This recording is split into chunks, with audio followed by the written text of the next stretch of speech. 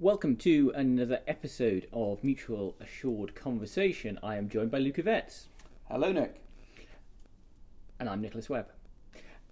We are going to do another one of those reminiscing episodes. We're going to be talking about hustings, election hustings. Luke, I could run through all the hustings I've done, and you'd still be talking about probably the first week of your Ceredigion campaign, because they were nightly virtually for you, weren't they? It was very intensive in that last month. So I stood as a Conservative candidate in Ceredigion in 2010 for the general election, and there were an awful lot of hustings packed in to the last. Do you actually know how many? I think it was 27 that I did in the 31 days leading to the election. I seem to recall it's in that region, and I did turn down a couple as well. I've stood in 3 national elections and I've not done anywhere near 27. There was a lot of interest, but in Ceredigion generally in the election, and there are lots of different groups who put on hustings focusing on fairly narrow areas of policy. Is that my preferred way of doing hustings? No. I can say that now. I would prefer for there to be one hustings in each town in Ceredigion that you go to, and everybody has the option of doing a wide range or asking a wide range of questions. But that's how it was. Yes, it was exhausting, actually. And it generally involved going around different town and village halls with the same people, the same sort of people in the audience, mostly party members. I was about to ask, how many votes do you think you got on the basis of your hustings performance?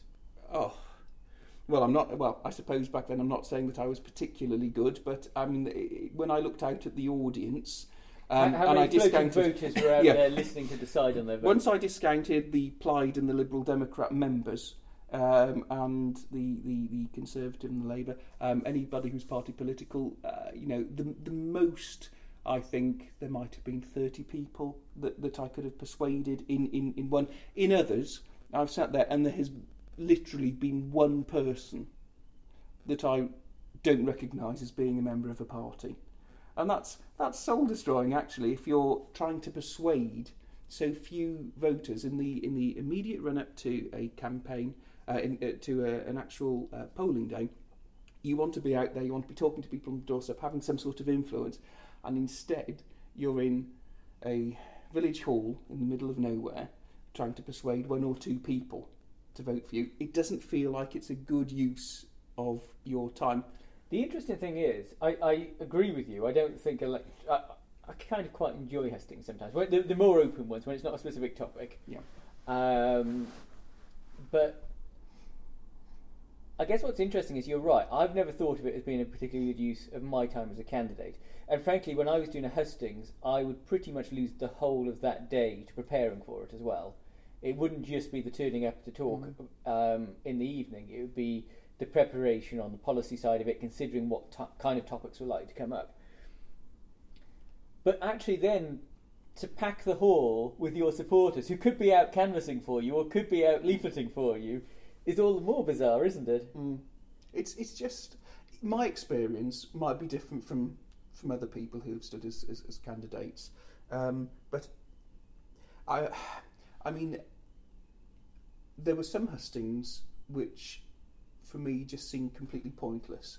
Now, there was no way that I was going to be able to influence anybody there at all, and I'm sure you've had a similar sort of feeling. The campaign for nuclear disarmament hustings come to mind.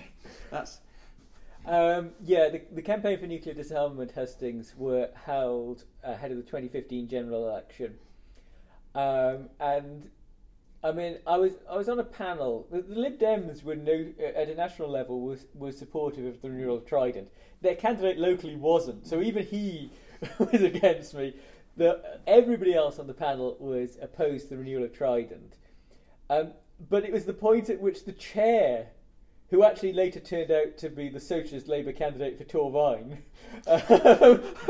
turned on me as well. And I was, that was a Well, I actually spoke. I bumped into Paul Flynn, the Labour MP's wife, in Tesco's a couple of days later, and I described it as an away game for me. Yeah. I had quite a few of those away games. Yeah, I think. and a away game like those old European football matches where the Turkish shied and railed a banner saying "Welcome to Hell." I think it was Trabzonspor. I might have the wrong Turkish football team, but. So just thinking back then, Nick, when was your first hustings? There was a hesitation. Yeah, it was 2011 because I did stand for council before that, but there weren't any hustings in that, I don't think. So 2011 Assembly election, Newport East. It was in Newport Centre. It was me versus John Griffiths, who has been the Labour AM since Newport East has had an AM. And Liz Newton, if I remember her name rightly, who was the Liberal Democrat candidate for Newport West. It was run by housing charities, so it had a particular focus on that. I don't remember a huge amount about it. I do remember one point where John and I clashed a little bit, which, well, you expect that in that scenario. It's slightly odd because afterwards, I bump into John Griffiths fairly frequently around Newport, and I think maybe that was the one moment where we didn't know each other very well, and we perhaps slightly misjudged the personality of the other. But what really sticks with me is towards the end, there was a lady in the audience who asked, "Why can't you just come together for the good of all of us?" Or something like that. I'm paraphrasing. Rather than being off on your own, political tribes or whatever. And actually, I wish I had this answer at the time because I didn't, and I didn't answer it as well as I could. But in hindsight, so lady in the audience from 2011, if you're listening now, this is Nick's answer. I don't reckon she voted for me, if I'm being completely honest. But nonetheless, it's our job, those three candidates' job, to put to the electorate the best image they can of what the future should look like, and the powers with the electorate. If everybody got, I know it was never going to happen, but if all the parties got together and hashed together their proposal, that's a behind closed doors, smoke-filled room solution, isn't it? Yeah, you might as well just have the one candidate. Yeah, exactly. It'd be like Momentum backing Rebecca Long Bailey being the only person on the ballot. Right. We haven't got time for the we're not going to talk about that. Convoluted nature of a Labour leadership contest. Does anybody actually understand how that? I reckon there's lots of people who understand bits of it, and they kind of all come together so they can work it all out. It's like how you elect the American president. Nobody understands the entire system, but there are enough people who understand bits of it that they can get together to work it out. So yeah, that's what I remember of 2011. The other one I remember from 2011 is the Newport trade unions did arrange their hustings, and I genuinely couldn't make it. And I know that if I'd gone along as a Conservative candidate to Newport trade unions hustings, I'd have been shouted at quite a bit. Probably quite politely, but nonetheless, there probably weren't a huge number of friends in the audience, let's be fair. But I felt that it looked like I was ducking it, and I really had to. I was working that evening, and it'd been in the diary for a long time. But I was sort of overemphasising the fact that I was really sorry that I was going to miss it, because I did feel that was the impression it was going to give. And sure enough, the write-up in the paper was so-and-so from Labour said this, so-and-so from Plaid Cymru said this, and the Conservatives and Lib Dems weren't present. Yeah. And that's actually an interesting point on two levels. One, newspaper accounts of hustings are really frustrating because they go out of their way to pick one interesting thing that everybody said. So you could have absolutely mullered the opposition, and yet that will not come across in the newspaper report because they will just pick one thing that the Labour candidate said, one thing the Plaid candidate said, one thing the Liberal candidate said, one thing the Conservative candidate said. And the flip side, and this is something that, dare I say it, our Prime Minister might learn, is that the only negative you can really get from Hastings, I do make one exception to that chap in Scotland who announced he was in the wrong constituency when he stood up to make his speech, the SNP candidate. But generally speaking, the only thing that really hurts you in Hastings is not being there. Mm. Because the way, whatever the room is, part of what you're trying to do is get a decent write-up. We're talking a local level. It's unlikely to be any more than the local paper who are interested in this. Get a decent write-up in the local paper, because that's going to reach people who might not have made up their minds. So I don't criticise them for doing it. It was a perfectly accurate reflection. I wasn't there, but it was so frustrating knowing that there was a good reason why I wasn't there. Yeah, I mean, my first Hastings was I remember it very well. Was in 2010. It was in the Moreland Centre in Aberystwyth, and it was organised by the Peace and Justice group. And who doesn't want peace and justice? Well, peace and justice sounds good. It is, but the group, I suppose the Hastings was generally about the Watchman drones that were being tested at Aberporth, and so that was the main focus. And I think there'd been one had crashed, and there were other general defence issues. And so that was absolutely terrifying as a first Hastings experience as a Conservative candidate at the time, going into that sort of environment. They were never going to be particularly supportive. But before coming here, I did find the write-up to it, and it's always made me. So where was this written up? So this is on the Peace and Justice website. Okay. From the time I the Peace and Justice are a campaign group, is it? I think so. Yes. Okay. Yeah, I don't know what they're focusing on now. Probably peace and justice. Yes. Yeah. But the line, for anyone expecting fiery exchanges, it turned out to be a slow grill set to tepid, which actually I think was quite good. Could have been worse. Also, I think I got out of it well. So they were summarising the position on UAVs of everybody. So they go through the Liberal unmanned armed vehicles. Is it the drones basically? Drones, okay, anyway. Right. And so they talk about Mark Williams' position, and Penry James was the Plaid candidate, and then they say the Conservative said he supported defensive use only. As watchkeeper is both, he is nicely poised mid-fence doing nothing. I was quite happy with that, because what they said about Labour was Labour said he would ask his parents if he could be allowed to have a position. And I thought that was absolutely brutal. And that was a baptism of fire. I must say, I didn't particularly enjoy that one. Didn't you have a situation as well where some of your hustings were in Welsh, but not all the candidates could speak Welsh? Yes, yeah, and I remember going to one at a school where actually the head boy, who actually now works for a political party, was almost told off by one of the teachers because he was asking the candidates questions in English.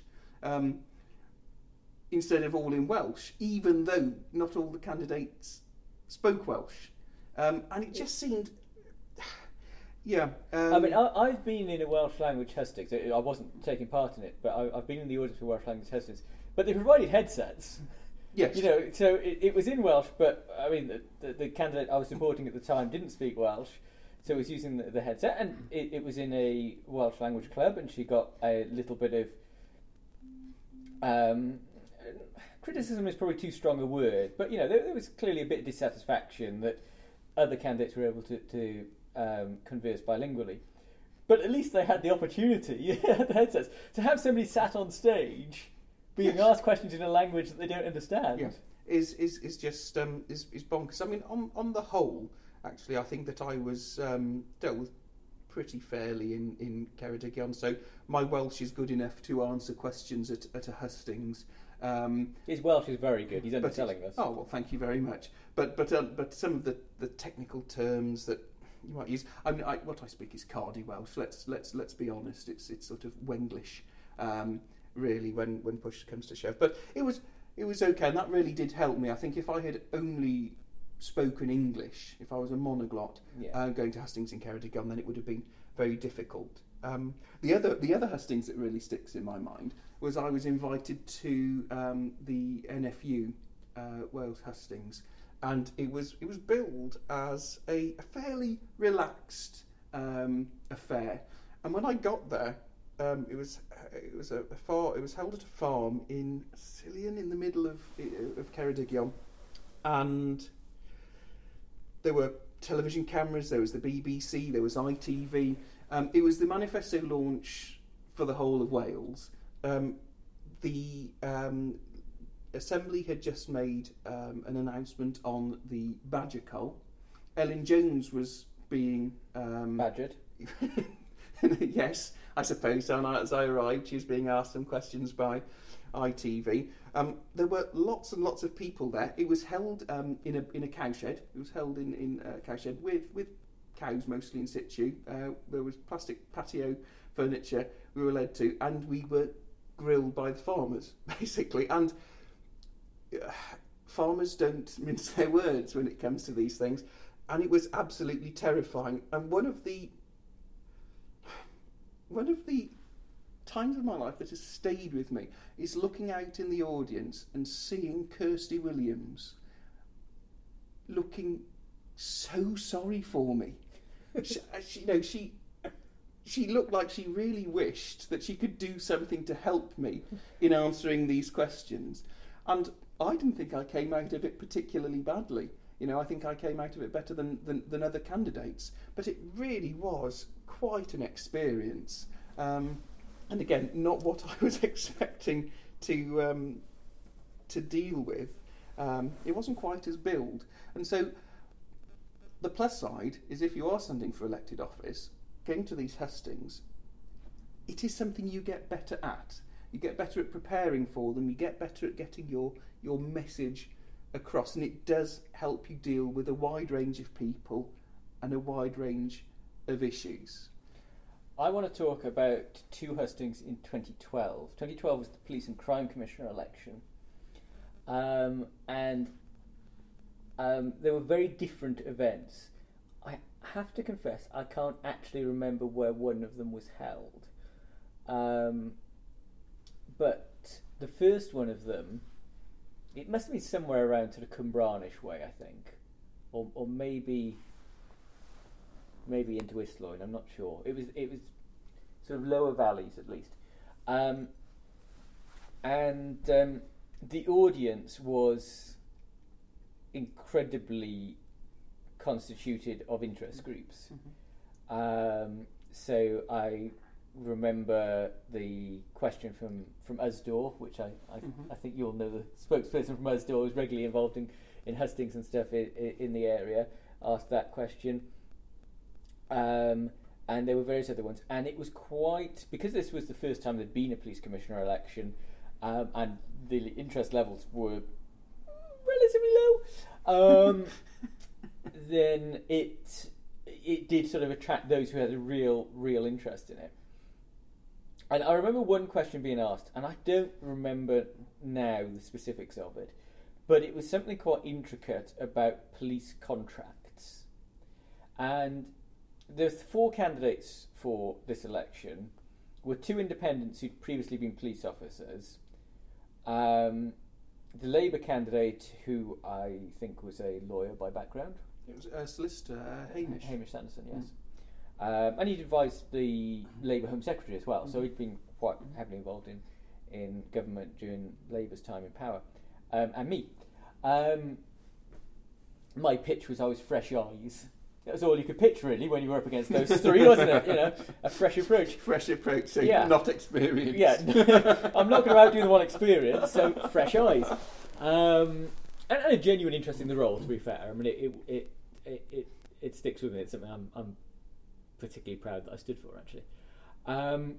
But this question came up, and it was very intricate about police pensions. And it was due to be my turn to answer first. And Ian Johnson, who went on to win and become the police commissioner, piped up with, I think, to be fair to Nick, I should take that question first. And in my mind, I'm thinking, now I must look really put out that he's been so patronising to do that. At the same time, I actually don't know what this question relates to, and I'm quite pleased he's answering first so that I can adapt my answer as a result. Did you talk with him afterwards? Yeah, Ian. Did you thank him? No. If he's listening to this is the first time he knows that story. No, in all fairness, there was one brief moment where Ian bizarrely told the local paper that I lived in Bath, which has got to be about the poshest slur that anybody has thrown at their opponent ever. And I ended up actually offering to go to the South Wales Argus Reporter with my rail card to prove that while I worked in Bath, I was travelling from Newport every day. But that aside, we got on really well during the campaign. In fact, I think partly because none of them really thought that I had a chance of winning, which makes it easier to like somebody, let's be honest. I didn't think I had a chance of winning either. I did my best, but, realistically. I actually got on well with... I felt I got on well with all the candidates. I think after the television hustings, because that's an interesting aside that I hadn't thought of mentioning during this, but there was televised hustings for the PCC election as well. I think they're probably the natural Conservative-Labour rivalry sort of kicked in a bit more there. But with the independents, I got on really well with them. And to be honest, I had no problem with Hamish either. I mean, we were polite to one another throughout it, I think. The other one I wanted to mention is probably the best hustings I've ever done. And not I don't mean from my point of view. I think I've done better. Pardon me. But it was in Abergavenny. There was more than 100 people there. And it felt... I mean, I remember one of them, I think, was a former chief superintendent. So you had some people who were very engaged in policing. But it felt like a really broad range of people. There was really good questions. One of the independents wasn't able to make it, but myself, Ian Johnson and Hamish Sanderson did that hustings. And just really vibrant, really interesting. You felt that the people there were really taking on board what was being said. I'm not going to claim that I won it many votes that night. I've got no idea, to be honest. Standing as a Conservative in Abergavenny, it's reasonably good territory for me, so I probably had a slightly better time than I would in some other parts of the area. But yeah, really impressive questions as well coming forward from the audience. And it didn't... I don't want to criticise those who turn up to ask the question that is relevant to their organisation, because I understand the importance of doing that. But when you're on the receiving end of the questions, when you feel that people are asking you because they really want to take on board your view, as opposed to just you making the point in the question, that's quite powerful. Yeah. So that was the 2012 experience. Yeah. That's a good experience. If you can have, if you have a respectful relationship then with the other candidates, and you've got a room full of people who are living in the local area, don't necessarily have the one point. They're there to ask you questions because you want to be a local representative for them. I can see why that would be an enjoyable experience. Having thrown in televised hustings into this, it crosses my mind that there was another form of hustings, Twitter hustings. Oh yes. The South Wales Argus ran a Twitter hustings for the Police and Crime Commissioner election. They also did it again for the general election in 2015. Interestingly, I don't think they have for the last two general elections. And that was an interesting experience. But the thing that struck me most was in the Police and Crime Commissioner one, we actually got given the questions in advance. Not hugely in advance, maybe an hour and a half in advance, which, to be honest, was probably quite generous, and it allowed us all to prepare our tweets. And I think Paul Flynn got annoyed that I answered in multiple tweet threads at one point on one question. And it was a little bit. There were moments of farce in it. There was a point where one of the candidates, I think I know which one, but I'm not certain, so I won't say it just in case, said that at least I'm answering the questions, unlike the Tory, only to realise that he just wasn't following me on Twitter. So I was answering the questions, he just wasn't seeing them. And the newspaper came back and said that. But we'd had these 10 questions in advance, and then an 11th was thrown in. Now, what makes this 11th interesting is it was a very particular question, and it came from an interesting source. And that source was a member of staff in the Labour MP's office, who's now gone on to greater things, but we'll leave it there on that comment. And it asked whether any of us were Freemasons. And I was just sort of slightly bemused by this, because it's a very specific question. Yeah. If I'm honest, I felt slightly put out that the newspaper had allowed this additional question, which so clearly had come from a political persuasion. I'm not, so it was an easy answer. Indeed, everybody answered that they weren't. And about 5 or 6 years later, I had a chat with the person who submitted that, and because it had just sort of nagged away a little bit. Was I the one that she thought was, or was it one of the independents? And I think it was probably one of the independents she thought was. But it was just an intriguing one to throw in. It's an interesting question. Although I can sort of understand it in a sense. It's a strange one to throw in. But I don't know what the rules would be in terms of PCC, because in the Assembly you have to declare it. Don't you? In Westminster, I don't think you do you? I'm not certain, to be honest. I'm not sure. Well, I know you do in the Assembly, because they introduced it midway through the Assembly, didn't they? Yeah. So, interesting one. I'm going to give you a top hustings tip. Don't speak Latin. Boris Johnson's probably the only person who can get away with it, and I learned to my detriment when I was asked a question. It was about assisted suicide, and it was in Cardigan, and I answered. I suggested volenti non fit injuria, which means that which talks about consent to being harmed. So, say a boxer consents to a level of harm when he steps into the ring, but it was just a throwaway comment, and I was absolutely panned for that. And it's something that I didn't even think of at the time. It's just something that came to mind as a budding lawyer at that time. So yes, that's a top tip. Actually, funnily enough, at that particular hustings, that dragged on for so long. I think after about 3.25 hours, I did say, I really need the loo. I need the loo now. Can we wrap this up? Did you have to put your hand up to ask a question? I pretty much, yes. So I asked the chair, and they didn't want to wrap it up. And I said, right, I'll be back in a minute. So I had to go to the loo and then come back to then give a closing remark. So that did go on. That was a good hustings, actually. When I think about it, that was I think that was organised by the Chamber of Commerce or Chamber of Trade in Cardigan, and that had a good cross representation of the public. It's quite interesting, the organiser element, because I think it does. I mean, all credit to these organisations for organising them, because if you don't, then these things aren't happening.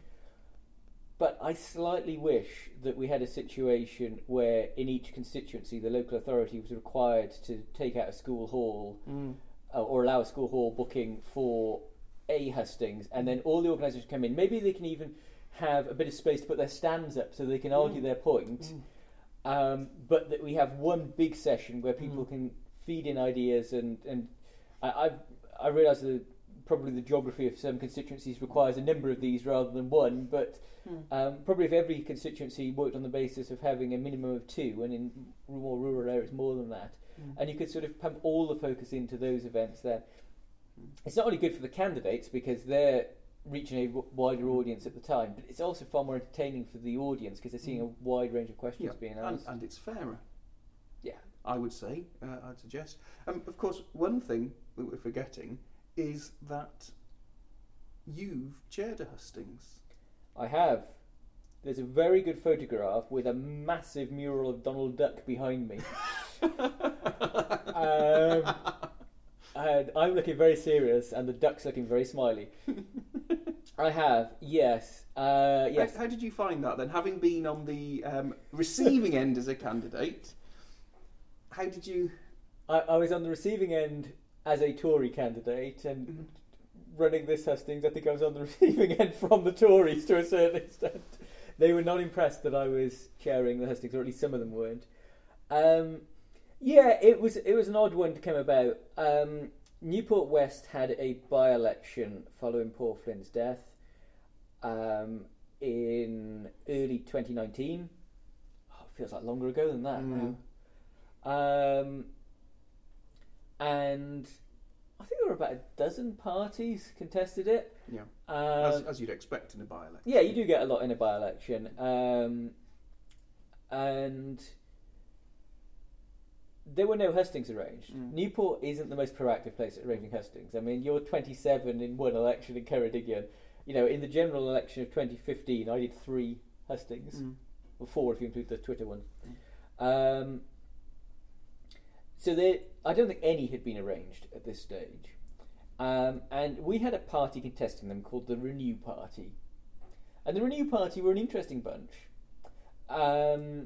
They were very much a legacy of the Brexit referendum in many ways. They were very much pro-Remain, very liberal in outlook, but didn't see a future with the Lib Dems, I think is probably fair to say at that point in time. I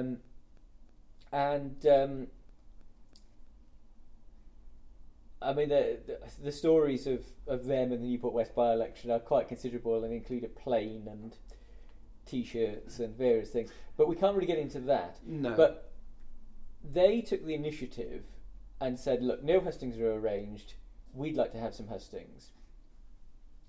And all I can say about the way they went about this was that it was very much above board. It was very fair. They wanted everybody there.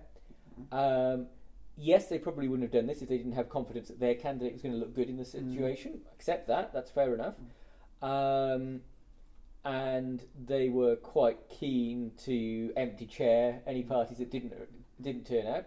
Although I have to say, on balance, I think empty chairing is quite reasonable at a hustings. As frustrated as I was when I couldn't make one, I don't think it's unreasonable.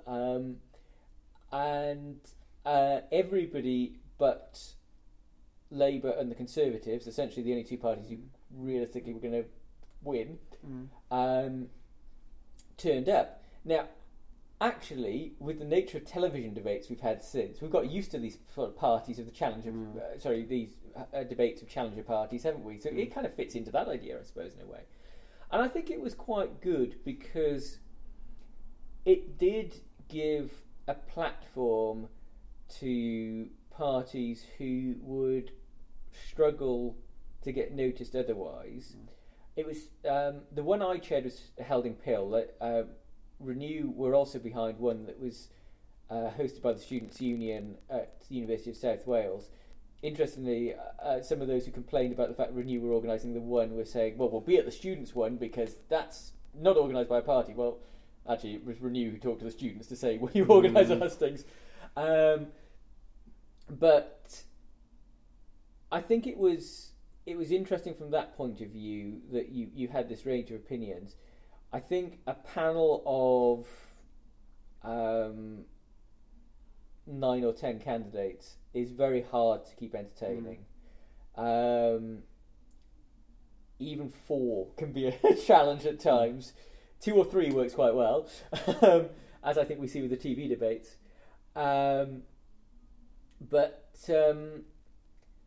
Yeah, I mean, I had my concerns about it because we had a couple of parties who, look, they themselves would disagree with this, but I think would widely be categorised as far right, taking part in that. And I don't believe in no platforming parties like that. I think it's far better that they get challenged. In fact, I think you push them underground if you try and remove them from things.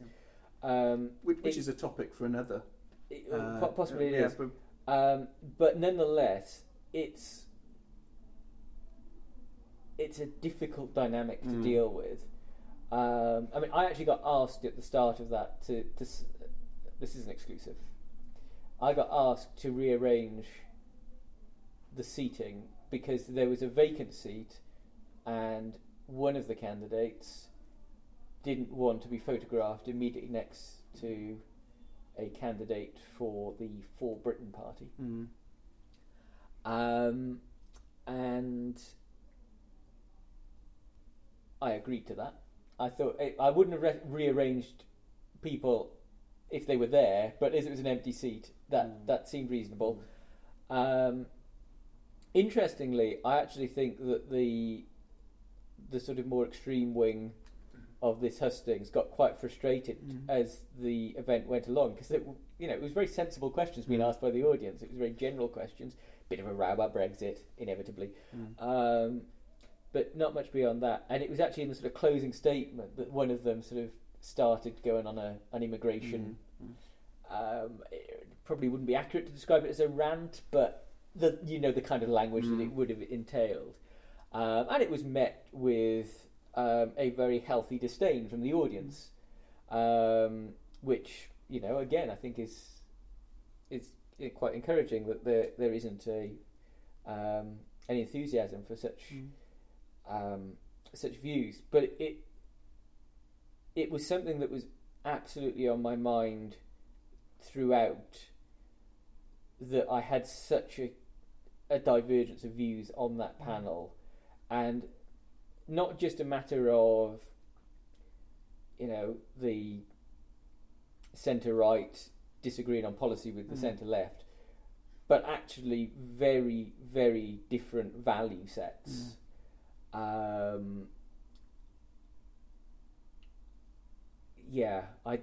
I'm really pleased with how it went. I don't want to do another one anytime soon. Well, that was going to be my next question. Now, did you? It's a case of poacher turned gamekeeper, I suppose. So I think if it was mainstream parties, yeah, I'd be quite relaxed about it. I think because you had For Britain and what's the other one? The chap from Penarth set up. Democrats and Veterans and Democrats, something like that. Yeah. Taking part. Didn't really know what to expect from the Abolish the Assembly Party.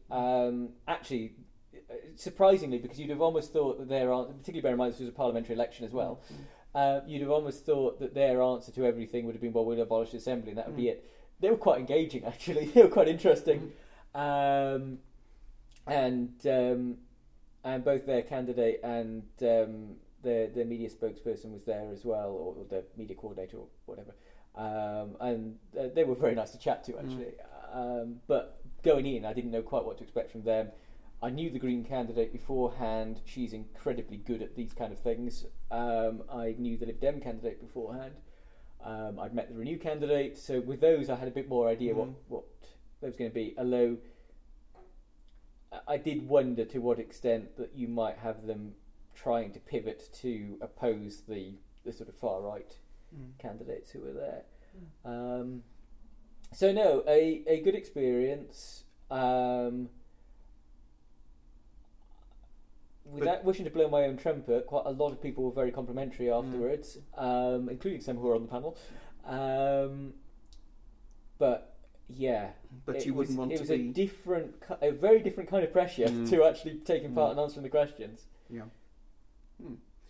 So there's so quite a broad range of experiences then over the years.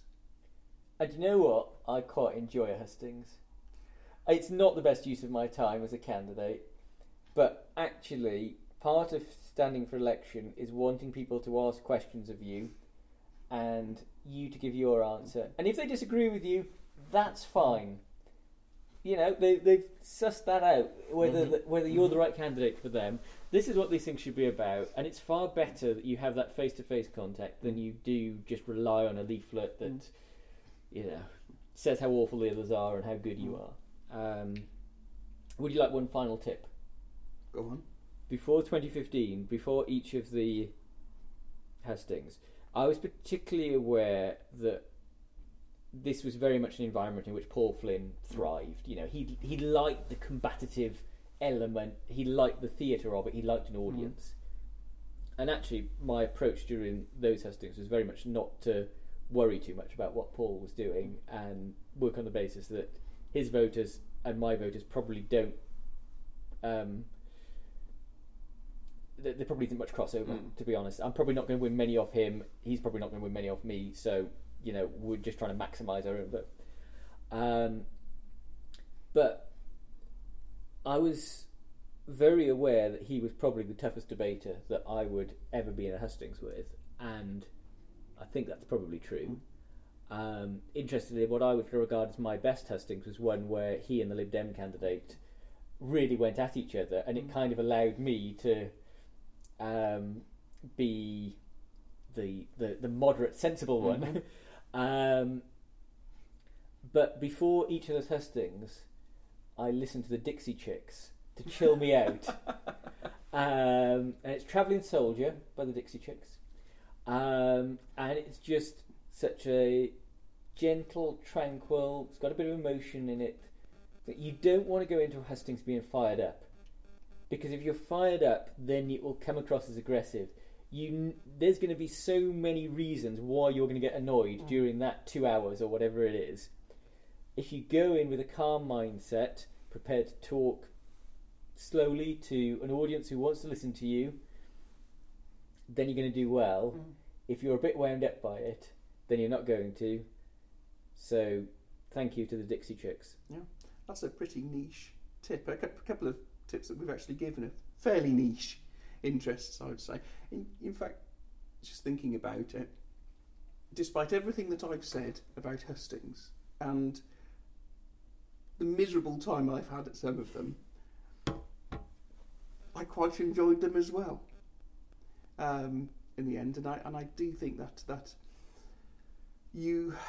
if you're standing for election, you are there to be accountable to the electorate, and that direct situation where people are able to ask you questions and you provide an answer is something that is good in politics generally. And I'd like to thank the audience for their questions and the candidates for taking part.